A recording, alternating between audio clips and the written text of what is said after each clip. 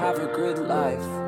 But what the hell am I gonna do with mine? We are Quixie 98.3 with AJR and the good part. The best part about spring is just the beauty around us, right? The trees are starting to flower. You're starting to see just nice greens and pinks and whites and yellows, just beautiful. The bad part about spring is the allergies.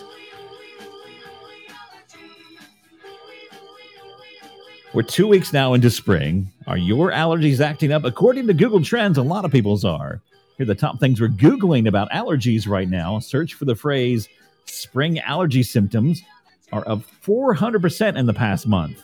When will the pollen go away? That's up 250% in the past week. And Georgia is Googling pollen more than any other state. North Carolina next, South Carolina, Alabama, and then Texas. Our top best blank for allergy searches are best air purifier for allergies, best eye drop for allergies, and best medicine for allergies.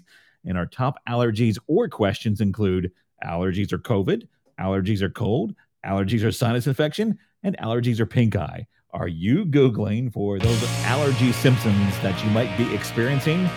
Just know that you're not alone, especially in the state of Kentucky. It's crazy here. The Killers on Quixie 98.3.